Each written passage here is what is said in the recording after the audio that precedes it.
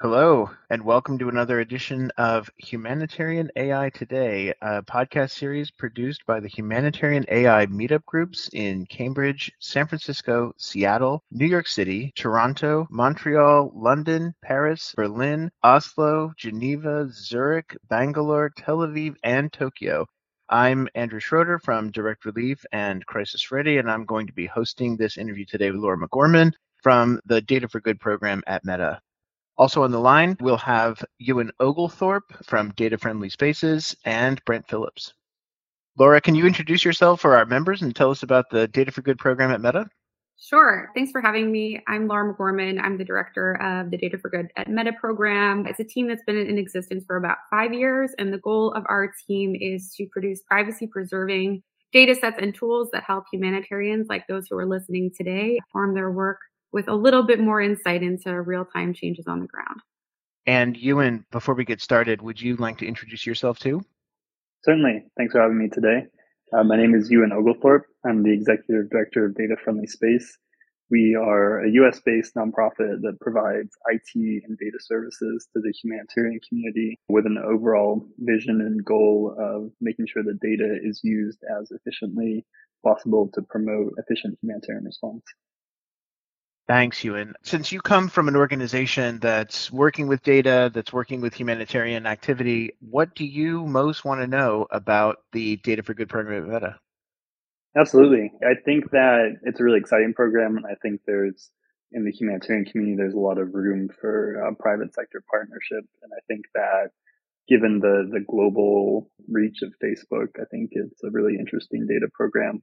Of course, I'm somewhat familiar with it, but some questions that come to mind. First, from the technical side, I think that for myself and for other organizations, knowing how to access the data, of course, and how often it's updated would be a first part. Next, on the technical side, wondering about what kind of data is available, if it's qualitative or quantitative. I think that there's a lot of information made available to the humanitarian sector that's quantitative, but often qualitative data can contain a lot of very useful and interesting information, especially in rapidly evolving crises such as the Ukraine conflict right now. And a couple more aside from the technical aspect. And of course, you mentioned privacy, Laura, but my mind, of course, goes to ethical concerns, making sure that information is properly anonymized and non-traceable back to the populations it comes from, especially as this data comes from such vulnerable groups. And then lastly, if there's any word on how coordination occurs with humanitarian actors to make sure that priorities are in place, I would say those are the main ones. Cool. Well, that's a wonderful list to start with. Perhaps what I'll do is take those one by one, and then I can pause at the end. And if you want to ask any follow-up questions, because I could probably go on for quite some time taking all of those at once. So the where and how of the program. So something that we're very proud of on the Data for Good team, which has been an evolution of how we've structured our program in the last 2 years, is that the majority of our tools right now are fully publicly available. So we have an organization page on Humanitarian Data Exchange, which many people listening today are probably familiar with. It's a really wonderful data sharing platform run by UN OCHA. And you can basically just look us up. You can type in Facebook or Meta into the search terms in HDX, and you'll see several hundred data sets that are completely open source that have been published by our program in the last couple of years. So it's great because people listening today can really just jump in and get access to some of our most important data sets right away without signing any paperwork. And that is really important into how we operate. We always are trying to reduce barriers to entry in terms of accessing our data sets. And we think fully public, accompanied with protections like differential privacy, is often the best way to go in terms of how we share data. Another way you can access what we call controlled access data sets. So this is more fine-grained mobility data, things that are a little bit more sensitive and we wouldn't want to release fully publicly. You can sign a 1 to 2 page click-through license agreement with us, and you can get access to a portal that we manage. So if you want to learn more about the controlled access data sets, you can visit our website, which is dataforgood.facebook.com. And you can basically, in a click or two, sign our license agreement and get onboarded. And in terms of the volume of partners that we work with in that regard, we're now working with almost 600 different nonprofits, UN agencies, and universities in over 75 countries. So trying to keep barriers to entry low in terms of accessing our data for people who need it the most. Thanks, Laura. So let me just pick up on a little bit of that in the sense that one of the things I think is impressive about the Data for Good program at Meta is that you are prolific data publishers. In fact, actually, I'm not quite sure most folks out there have a good sense of the scope of data publication that's been going on. Do you want to maybe just give an overview of that scope? Like what kinds of products are being published? What's the pipeline, and how often are you publishing new data sets? Sure, it's a great question. We have probably upwards of about 35 different data product types, within which you will probably have data availability for anywhere from, a handful of countries to almost the entire world. So hundreds and hundreds of data sets have been published by our team over the last couple of years. What we try to do, and we say this a lot in terms of how we operate, is to operate like good product managers, essentially, in terms of how we develop data sets. So I used to work at software as a service companies. The rule there is that you solve a problem once for all your clients, and then you push those products out simultaneously to everybody at scale. And so what we try to do is that a couple times a year, we listen to the chorus of humanitarian agencies that we serve, as well as an increasing audience of governments around the world. And we try to hear what the biggest pressing public policy, humanitarian, and research questions are in particular domain areas. So you can imagine, starting from 2020 through the present, we've been hearing a lot of research and policy questions surrounding COVID-19 response. In the last 6 months, we've been trying to, really in the last month, work very, very fast to respond to changing needs on the ground and to respond to the conflict in Ukraine. And climate change is also a burgeoning area for us in terms of the need for tools across the world. So I would say we probably release 2 foundational data sets a year that are net new. But again, those tend to be global in nature and available for hundreds of countries at once. And the way that we do that is very collaborative. So again, in trying to operate like good product managers, because we now have so many partners around the world in so many countries, we are in a constant state of being on the receiving end of new use cases, of feedback on our existing tools, and really just trying to solve as many problems for as many actors working in humanitarian response and public policy around the world at once. One question, if I can jump in, is how does it work from the personnel side? Does your technical team do like part-time work on this and then the rest of the time on like the core Meta services, or do you have full-time resources just for this program? Yeah, across different disciplines at Meta, we probably have about 40 people working on Data for Good. So I actually sit within our privacy and data policy team and roll into our chief privacy officer, which is by design. There's about 8 people on my team. We have about 5 full-time data scientists, about 3 full-time demography and survey scientists who are working on things like surveys on the Facebook platform as well as off the Facebook platform. And we also have a number of engineers who handle the tooling through which partners access our data. So we have a product manager and we have software engineers that support the program as well. So it's a pretty diverse cast of characters, and we're very humbled and grateful that it's a really interesting brain trust. So people on my team tend to come from a combination of public policy and humanitarian backgrounds. I started my career working at USAID and the World Bank. Other members of my team have worked at places like the American Red Cross and our former Peace Corps volunteers. And then we also just have bread and butter data scientists who know Facebook pipelines and Facebook stacks better than anybody out there. So it's a really diverse group. So you mentioned, Laura, there's a portal where the principal Meta Data for Good datasets are hosted. How does data access work on that? Is that download? Are you accessing software as a service? Are there APIs available? What can people do to get refreshed data into their systems from Meta?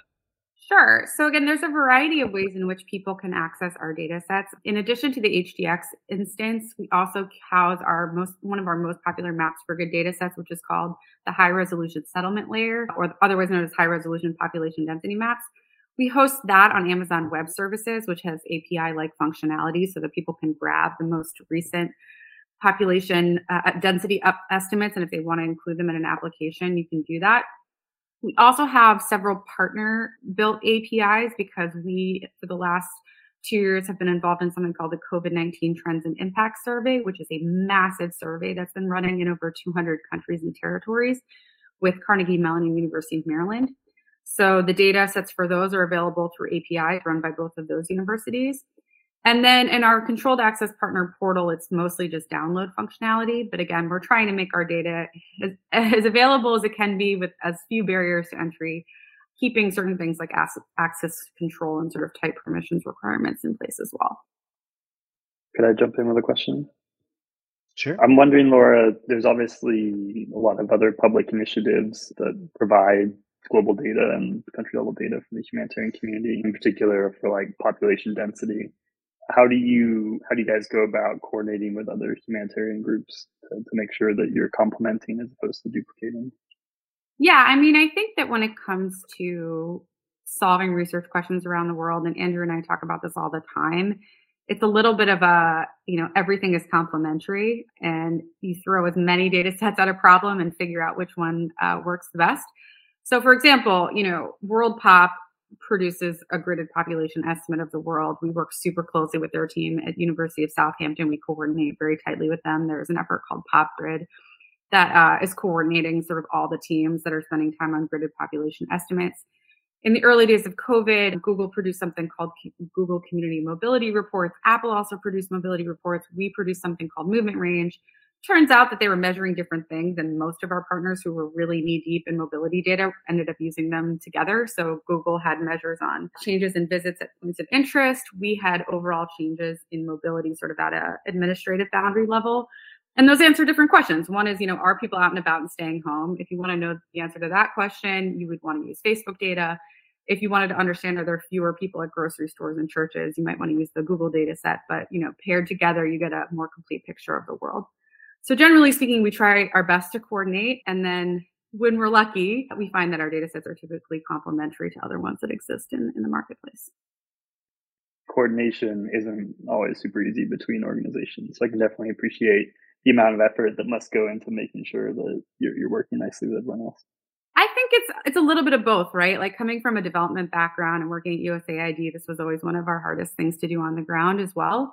So I think it's just finding that balance of, really focusing on implementation and trying not to get bogged down and just talking to people and coordinating and meeting all the time. But having enough visibility into your partners' pipelines and the sort of community at large that, to your point, you're not, duplicating and having two agencies or data providers create the exact same thing to solve the exact same problem. To your point earlier about work with the research community, I mean, one of the things that's also been impressive since the start of the pandemic is just the sheer volume of research papers that are published on a monthly basis using various data sets that are produced through Facebook. I think it's a couple thousand a year at this point. How is the team learning from all that research? So that's this in many ways an invaluable resource, right? You're getting the global community of researchers to do a wide array of use cases with it. Are you guys reading all of that? How do you ingest the kind of lessons from that? We are trying. We have a joke on the team that, it's like 2 to 3 Nature publications a day, which is incredible that our partners are that prolific in the way that they write as well. I think the major way in which that we try to learn is that very often data sets that were created for one purpose end up being used for something completely different. And that helps us learn how we should build into the future. So for example, movement range maps, which again was one of our foundational COVID-19 response data sets in terms of showing changes in mobility at an administrative level. We were thinking, okay, the major use case here is to see if people are adhering to stay at home or lockdown measures. But what we found is that CSIS in Indonesia created a mobility index that they used to predict GDP in near real time using our movement range data set. So it had strong economic applications. There's also a really interesting paper out of a German research institute that used our movement range data set to measure large scale changes in cycling infrastructure during the pandemic. So I think one of the major ways in which we try to stay on top of the research products is to understand novel ways in which data sets that maybe were released for one purpose could be used in other ways, and then what that means about how we have to refine our roadmap in the future. Okay, so then I have to then ask you about not just from the research community, but then from the humanitarian or development or environmental communities. How are you learning about their impact with the kind of work that you guys are producing? Well, we are very inquisitive. So for partners that we have touch points with, and again, this is like the blessing and the curse of having so much of our data be public, is that we have limited visibility into people who are using our data when they're downloaded from surfaces like HDX or AWS. But for people who are nice enough to reach out to us, to email us, we tend to follow up at least once a quarter and find out who has done something interesting with our data sets. So we do a quarterly newsletter that has, about 3,000 subscribers at this point. And we're always asking people, if you have an impact story, if you have a case study you want to write up, please contact us. And that does tend to be a pretty good way of getting reporting. Granted, it's going to be a non-random sample, so we're never going to have perfect visibility. I think when you move to a public first model, that, what you give up is sort of 100% visibility in terms of impact.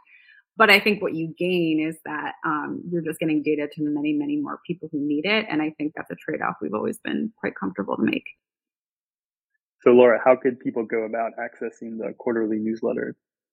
Yeah, you can just email us at dataforgood@fb.com, and anyone from the humanitarian community is welcome to subscribe. Okay, so how do you then define the impact of data sets that are being produced here? There's, I think, a long-running conversation in the humanitarian community just in general about impact, which is hard to measure for all kinds of other things besides data. But you have a kind of unique vantage, I think, on this from across so many different use cases. Where do you see impact, and how do you know it when you see it? Certainly. I mean, I think as a development economist by training, I think this is a really hard question to answer, because you can certainly track, as many sort of development banks do, the input data. So we can track things like how many data sets did we ship? And then we can also track things like outputs. How many partners do we have? How many downloads have we had? And just looking at those sorts of things, I think we can learn a lot about the evolution of our program. Again, having started about 5 years ago with 6 partners, now having nearly 600, we know that the volume of people we're working with is an indication that there's demand for our data sets, and we're working with a lot more people. Access of our public data over the last year was over 55 million times across HDX, AWS, and partner APIs. That number has gone up dramatically. So we know in terms of usage, there are certain output metrics we can track that are pretty easy to get at. If you want to talk impact, I think it becomes much harder, but we do our best. And it's honestly through case studies that we think show real strong evidence of incremental impact of a Facebook data set, impact on the ground to communities for a large number of people, and sort of evidence that those two things worked in tandem with each other. So we're not obviously able to do randomized control trial thing. Here's 50 natural disasters where people used our data and 50 natural disasters where people didn't. Even that would be riddled with confounding variables. But what we can say is, if we listen to our partners and we hear their stories and we say that this data set made a huge impact in terms of the way that COVID-19 stay-at-home policies were designed in places like Mexico or Chile, and here's how we think your data made a difference, we tend to count that as the best kind of impact that we're looking for, because if it's meaningful to our partners and those are the people doing the work, then it's meaningful for us, because at the end of the day, that's the community we're trying to serve. When you see like something identified by USAID as an impactful program, like what's an example? And then I think there's many examples of impactful work on, Meta's data products. I think it's sometimes hard for people to digest all of that. So what are the kind of key examples of where you're like, oh, that actually changed something for the better? Sure. I mean, I think the development community actually does set a very high bar for how you measure impact. So I used to work on a program called the President's Malaria Initiative. The way we would measure impact is look at, over a 5-year time horizon, and then try very scientifically with impact evaluations to measure if the presence of things like bed nets or insecticide treated spray actually lowered under 5 mortality in the country. And you would do that in a very robust way. We are not trying to do that in the Data for Good at Meta program, simply because I think it's scientifically impossible to do so for some of the constraints that I described. But I do think, again, we care a great deal about when partners say that the impact of our data sets was net new, particularly when you can more accurately target populations in need, or where you can provide services to a larger number of people. So I'll provide a couple examples of what I'm talking about. In the last couple of years, we've been working a lot on a data set called the Relative Wealth Index, which is basically a set of AI-powered poverty maps. This is something we've collaborated with UC Berkeley on. And what we do is we have a bunch of data sets from around the world, including things like satellite imagery, topographic maps, population density maps, as well as de-identified connectivity data from Facebook. We throw that into a big machine learning algorithm, which is trained on actually USAID demographic and health survey data sets, which are sort of the gold standard data set for measuring a number of health indicators, as well as they do sort of a proxy means test for village level wealth and household level wealth. And what we've been able to do is create these really detailed maps, even where DHS data does not exist, for where relatively poor communities live in most of the low and middle income countries around the world. And when you're able to create a more high resolution view into where poor populations live, you can do much better targeting for things like social protection programs. And so there's been some papers written by UC Berkeley as well as Give Directly, with whom we worked in Togo to expand the social protection program there, that you were able to reach thousands of more people with social protection services and with financial assistance during COVID-19 using this big data approach. So I think that's an example of the kind of impact that we're really proud of. Another one that I like to cite is where World Vision has used our high resolution population density maps as the population base layer for providing more water and sanitation treatment programs over the next 5 years in places like Rwanda and Zambia. So what can be so powerful about using, again, satellite imagery, rich and AI sort of rich population data sets, is that you can do much more fine-grained estimates on where people are with or without water. Because if you're using a census data set on its own, you might say, okay, there's 10,000 people living in this village. There's like 3 water points. But what you really need to know is typically there's a national standard for how long somebody should have to walk to get water. And it's like, a 30-minute walk or a couple hundred kilometers. And so using a gridded population estimate like the one that we produce, you can actually draw catchment areas around specific water points. And then you can say in a very detailed way, okay, this part of this village doesn't have access to water, whereas this section of this village does. And you can be much more refined in your approach. And so they've used our population density estimates as the backbone for a WASH program that's going to reach 50 million people with interventions over the next 5 years. So these are the kinds of things where we think, we have done a good job providing insights that actually are opening up services and more efficient sort of humanitarian response to either new populations or have targeted the existing programs more effectively.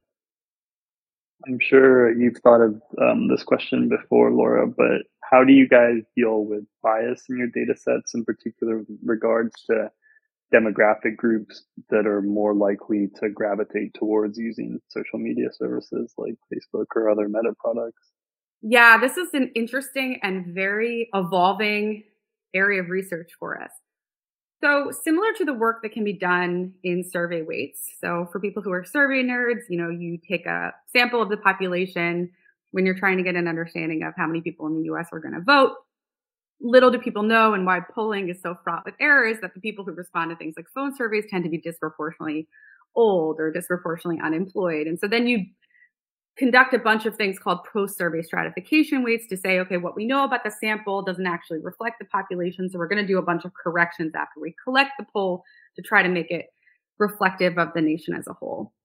And so we've been doing that actually and starting to roll that same methodology out to a bunch of our Maps for Good data sets over the last year. And it's really complicated because what a lot of people assume, and this is going to make the problem sound even harder than maybe was once anticipated, but it is actually very hard, is that people think, oh, well, it's the Facebook population that you're building all of these data sets from. But that's not always the case, because for many of our Maps for Good data sets, we're actually taking a sample of a sample of a sample. You have everybody who's on Facebook. But if you're trying to look at something like location information, that's something that only some subset of Facebook users who are using Facebook on their mobile phones opt in to share. And so you're having to look at the whole population, and then the people who use Facebook at all, and then the people who have Facebook on their mobile phones, and then the people who've consented in to share location information. And pretty quickly you're at, a very small sample. Now the question is that sample representative of the population? That's the $1 million question. What we find when we compare that sort of location services sample as an example to the population as a whole is that there's really actually high goodness of fit in most places in the world when compared to gold standard population data sets.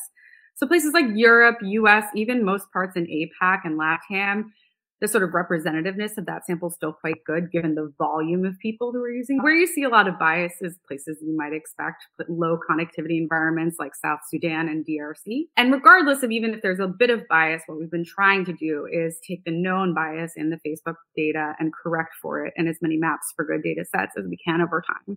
So this is something we've done with what's called displacement data sets in the last year, and we're looking at rolling out that methodology to more and more of our tools over time. That's really interesting. Do you know if Twitter, TikTok, or any other social media providers also have a data for good service? Sure. I mean, I know that programs produce data for good data sets. So there's a partnership that we work with that's run by the World Bank called the Development Data Partnership. And for example, I know that Google participates in that as well. LinkedIn participates in that. I'm not aware of a program that has been around as long as ours that maybe has quite so many people working on it full time in the tech sector, but I do believe that there are similar efforts in our partner companies across the world. To shift gears just a little bit, staying in the same genre though, one of the most challenging parts of this data sharing for social good, analysis sharing for social good world is around public sector decision making. So, sharing either data or insight with governments that are, I think, increasingly at risk of not having appropriate capacity to be able to handle data, or there might be concerns about what governments do with data if they get it. How do you guys navigate that in terms of, how to work with government, how to make sure that, you're providing insight, but, there's boundaries around that are meaningful to the kinds of situations that you're finding yourselves in? Sure. I mean, I think, Andrew, I would also ask you the same question since we often jointly do this. We've worked a lot with Crisis Ready over the past 2 years on sort of joint go-to-market for things like COVID-19 response and how to work with the public sector. I mean, the very short answer that I have is that we try to be demand-driven. And I would say that something that we don't spend a ton of time on my team, but I think that's just, out of a desire to focus our efforts where we can have the most impact, is what we call like capacity building.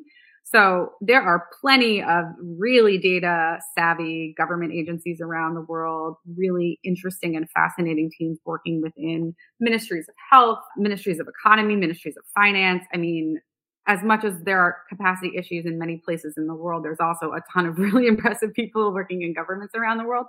And so typically what we do is we just find, the fellow quant jocks where they are in the public sector, and we make friends with them and then try to answer their questions.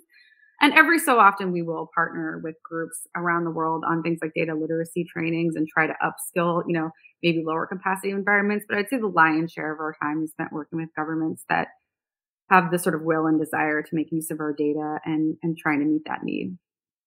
I think this is a question that a lot of people have when they think about like the future of Facebook, now Meta, and then you think about the future of data for good programs that I think you've, articulated quite well in terms of the leadership that's been exhibited around problem solving using really large data sets. First of all, what is the metaverse? Second of all, how does that potentially, the positioning, change what you mean in terms of problem solving, technology applied to social good, or the kinds of data that actually might be available? Does it change anything, or is that, something that you're actively kind of thinking through where that repositioning occurs? Sure. I mean, I think one immediate application of some of the lessons learned of our Data for Good program that exists now and how it might influence how we operate in the metaverse is through the use of privacy enhancing technologies. So again, because we roll into the privacy and data policy team, members of my team are sort of part of the core group of people developing Meta's privacy enhancing technologies strategy. And so there are tools like federated analytics, which sort of, to break that down, means that we're trying really hard not to collect actual raw data from cell phones, but we're actually trying to send basically a menu or an algorithm to a device itself and say, we don't give us all your data, just do these calculations and send us back a result. And the result is obviously several steps abstracted from actual user data. As we try to apply those models to our Maps for Good data sets using platform Facebook data, we are also thinking about how you could essentially do leapfrog development in the metaverse such that you start, you hit the ground running in terms of applying privacy enhancing technologies from how you would gather data in a place like the metaverse. So just start with something like federated analytics as opposed to having to build it several years after you've been collecting data in, traditional ways. And I think that because our team is so committed to creating really robust data sets from a privacy protective perspective, that's one place where we may lean very heavily on people who are working to build the metaverse and collaboratively sort of sharing methodologies there. I think, from a humility perspective, it's probably going to be a really long time, to be honest, before we're making data products, at least for the humanitarian community, from metaverse data, simply because of the issues of representativeness that we've already talked about. So if we think about bias in a data set that's gathered from smartphone users, I can imagine the bias that would exist in data sets gathered from headset users is going to be really, really challenging in the first few years of the metaverse. And that's something that I think as practitioners we're incredibly mindful of. But as we move more and more to this AR, VR centered focus of the company, I think we're going to just continue to listen to our humanitarian partners around the world. And if there's helpful data sets or interesting applications, I think in financial services, there's sort of a lot of room to grow there. So we're always going to be listening to our partners around the world to hear what would be most useful. Could I jump in with a question? Sure. Last time, or when I was interviewed on this podcast, I was asked about how the metaverse could be used for humanitarian social good. One example that I thought of was you could use it kind of for awareness building in terms of being able to show people that have never been in a humanitarian crisis kind of like what it's like on the ground and what that's actually, to get a better sense of it. Do you guys have any other kind of creative ideas of how it could be used? One that comes to mind for me as well is humanitarian OpenStreetMap or HOT. It's a service where you can, using satellite imagery, map out buildings and roads and features of land. Is there any similar thing with VR that you can think of in terms of using the metaverse? Oh, for sure. I think some of the early applications that people in the nonprofit sector talk about is certainly, in medical communities, being able to train nurses and doctors and, peripheral staff in far lower risk environments when you're working in VR. I think in terms of the actual use of the metaverse for social good, the applications are far and wide. However, being sort of a data out person, I think the extent to which creating global data sets from metaverse collected information, I think that might be slightly more lagging in terms of how easy it is to do. It's amazing all the work going on behind the scenes in terms of natural language processing development at Meta and voice assistants and all that. And it just dawned on me, your input on the metaverse is so cool and it's so appropriate for people interested in natural language processing. And how do you approach question answering and things like that, thinking about the back end and data and all that. And hopefully your team at some point will collaborate with teams at Meta pushing the envelope of, voice technology. And I think the input that you could bring to them and vice versa is really valuable. The corollary to the program that we run now is a set of tools called Insights for Impact, where we're looking at trends in public posts on the Facebook platform, as well as survey data on topics like vaccine acceptance.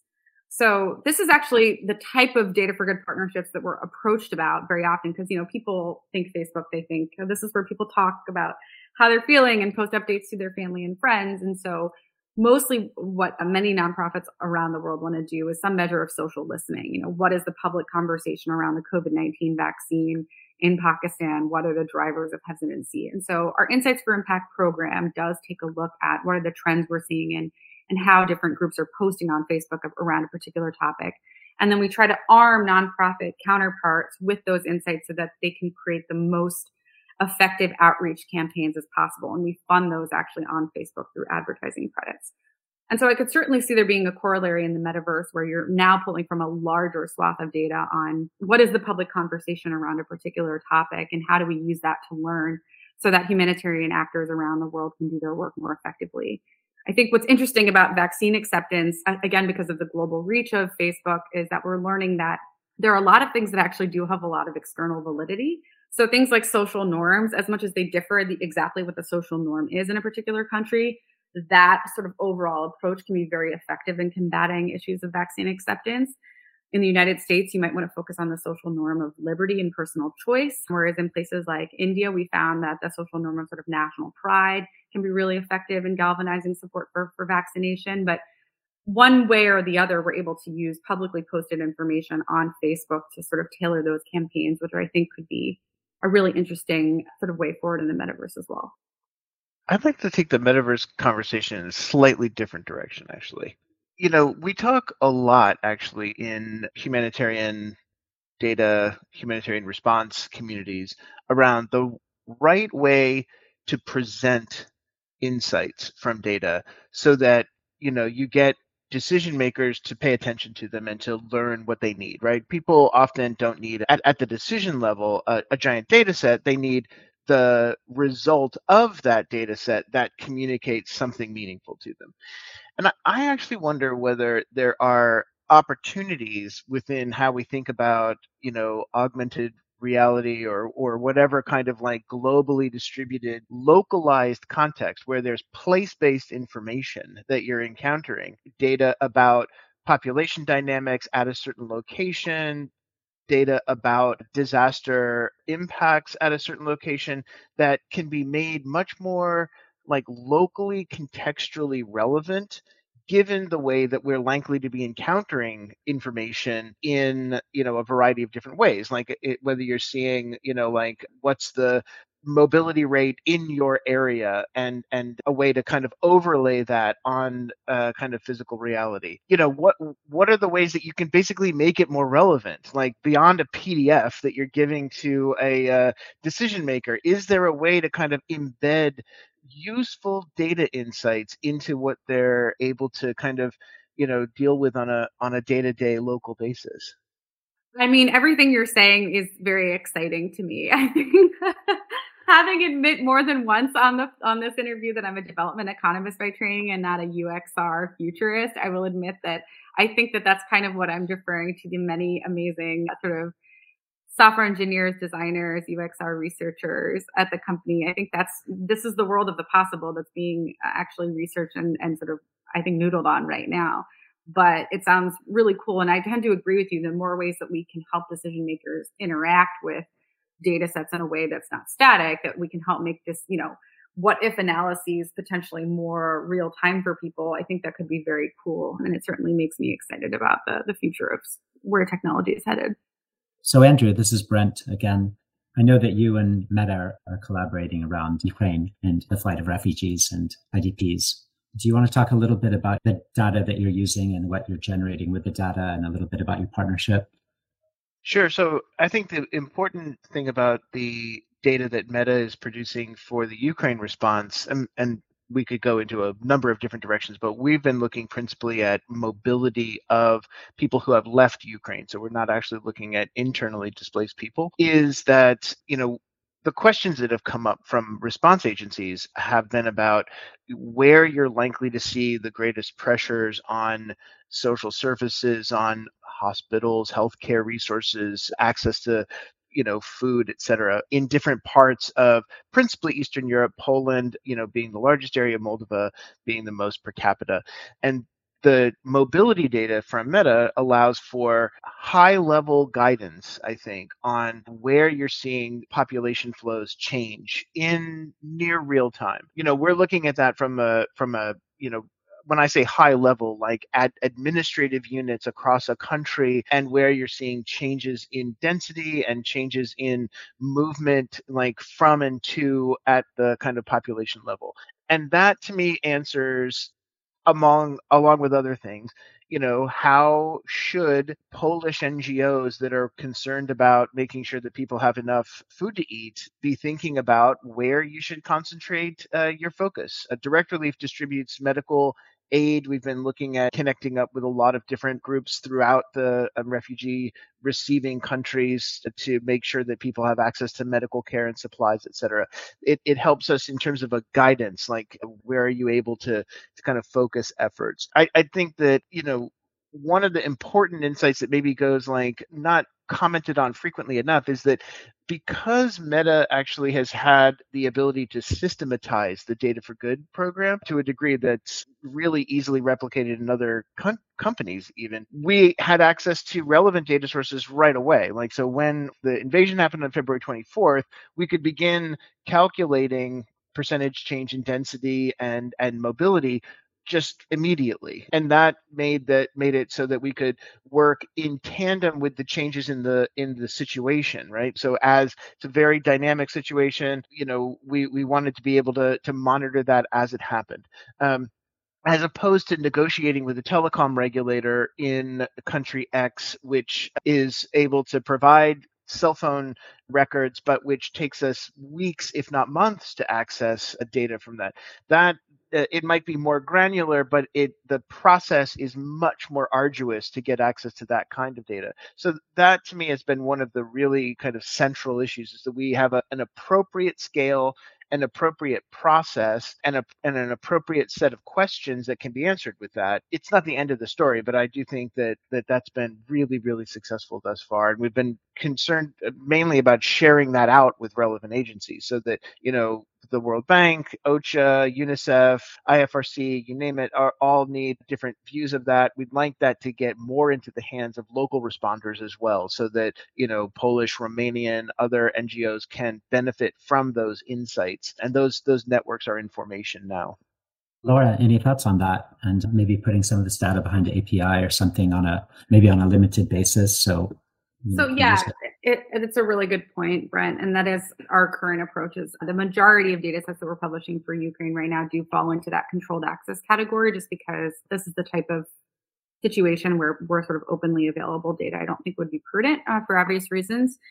But the major ways in which we're trying to help groups like Andrews and sort of the Crisis Ready Network, as well as Direct Relief, other groups that we're working really closely with this response on are UNHCR, groups out of the European Commission, IOM, IFRC, and others, is really predict refugee flows as well as better understand exactly where people are. And I think what is so helpful about real-time mobility data in that regard is that you can see things that aren't captured by official statistics. So, for example, you might have a really good understanding of the volume of people who've entered Poland since the onset of the conflict. But if you're able to track sort of cohorts of people displaced by the conflict, what you might see is that a lot of people have also since left Poland and may also be returning to Ukraine or heading to places like Germany and Czechoslovakia. And so better understanding sort of these aggregated trends in population flows as they evolve over time, not only how many refugees are displaced in total, but not just where they're starting, but where they're ending up, and what that means for certain cities or towns, as Andrew said, needing a particular type of resources and support, I think, is really key.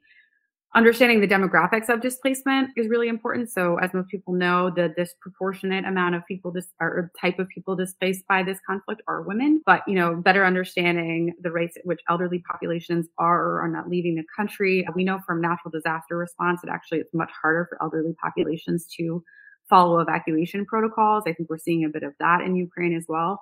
So really just trying to underscore and sort of make more clear to humanitarian responders where people are headed, where they're ending up, who they are, and what they need is the goal of the data sets that we're producing. You can do that through mobility data for neighboring countries, and you can also do that through tools like our Social Connectedness Index, which is an understanding of friendship ties around the world, where you can actually try to predict refugee flows based on where people have existing family and friends. So we're trying to use all the tools in our toolbox right now to help nonprofits and governments who are responding to this conflict while keeping sort of data protection and sort of the vulnerability of these populations at hand top of mind as well. So Data Friendly Space, we're in response to the Ukraine conflict, we're working on an OCHA funded project now for situation analysis. So we put out biweekly reports and special thematic reports that detail kind of a broad array of humanitarian topics about the conflict. And the way we do this is by going through largely public sources like local media, international media, agency, and NGO reports.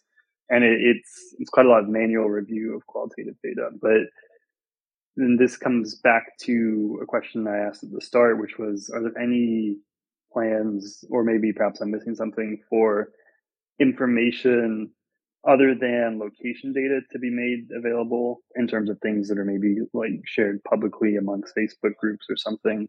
And in particular for us and the work that we do, if that's somehow like synthesized into, taxonomies that are in line with common humanitarian analytical frameworks. I don't know if that's something that you guys have considered. Yeah. I know it's a pretty specific question. Yeah. So I think right now I'm mentioning mobility and real-time population changes is what's most heavily used by partners who are responding. Those are kind of the burning questions. Where are people leaving from? Where are they going to? Where are they ending up? The data on social connections is public for most countries in the world and can be used. It's called the Social Connectedness Index. You can look it up on our HDX organization page, but that has been used to predict refugee flows as well as for a whole host of other applications. Again, we published something called the Relative Wealth Index, which can show sort of the rate at which people living in Ukraine were sort of poor relative to other populations before the onset of the crisis. We also have high resolution population density maps, as I have mentioned, which I know this sounds like less sexy than other real-time data, but it's still important now more than ever to have accurate views of where people are or are not living in neighboring countries so that you can accurately target resources based on like an accurate denominator. So those are some of the data sets that we're making available that I think are broadly applicable to Ukraine right now. And obviously we're going to be on the receiving end of a lot of feedback over the next couple of months about what would be useful to release in the future. So in addition to all of the data that you mentioned, the platform itself and Facebook is potentially really useful for things like matching people with resources. Community help, I think, has been in development for a long time, been used for a long time. How is that help? What is community help and how is it helping in Ukraine? Sure. So community help, as the name would describe, is a hub for people who've been recently affected by either a natural disaster or a conflict like one that's ongoing in Ukraine, to find connections to both organizations as well as individuals in their communities who can be of assistance. We've dramatically expanded this tool given the onset of the crisis in Ukraine so that people who are currently in Ukraine or people who have recently departed have ready access to information on where to seek medical attention, how to stay safe, and how to get connected to groups like UN agencies as well as state-run emergency services. And you can find it on Facebook at facebook.com/community_help_Ukraine. And we're also sort of promoting this at the top of both Facebook and Instagram newsfeed for people who are in the country as well as who've recently left so that they can find it easily. But we're trying to make this a tool so that not only, again, organizations can easily access populations who are in need of services, as well as people who are living in nearby countries and want to offer their support to recently arrived people who've been displaced by the conflict. Do you see yourselves collaborating with initiatives like Signpost to answer queries posed by refugees about services and things? Sure. So we have a program that actually Direct Relief, so Andrew can speak to this, whereby organizations can basically onboard to community help and make sure that they're basically able to integrate with those services and offer direct programs on the community help services. So I think we'd welcome that with a range of organizations who are operating locally. All right. So before we close, Laura, there's a question that is asked of all guests here at the end of each interview, which is, would you think of a futuristic AI application that you'd like to see exist and maybe describe it for us? What would that be for you? I'm smiling because I think I'm drawing from personal life. So I'm 30 weeks pregnant and I have a 2.5-year-old. So the first things that come to mind are things that sort of advanced guidance in terms of scientific decision making. So we were literally just talking about this on a thread of women I know who are also expecting around. Do we get second boosters? Do we wait till you're a certain point in your pregnancy? So I think anything that we could do to sort of hasten the rollout of best practices from medical decision making using AI. So I guess trying to solution this idea would be, tools that aggregate findings across peer-reviewed literature faster than groups like, the American Academy of Pediatrics can. I think that would be cool. I'm a huge follower of a woman called Emily Oster that's sort of an economist turned parenting guru, but ways you could automate the kind of sort of literature analysis that she does, I think could be really cool for not only parents, but sort of data-driven decision-making in our lives across the board. Laura, it's been a pleasure speaking with you as always. Thanks so much for joining. This brings this edition of Humanitarian AI Today to a close. Thanks, everyone.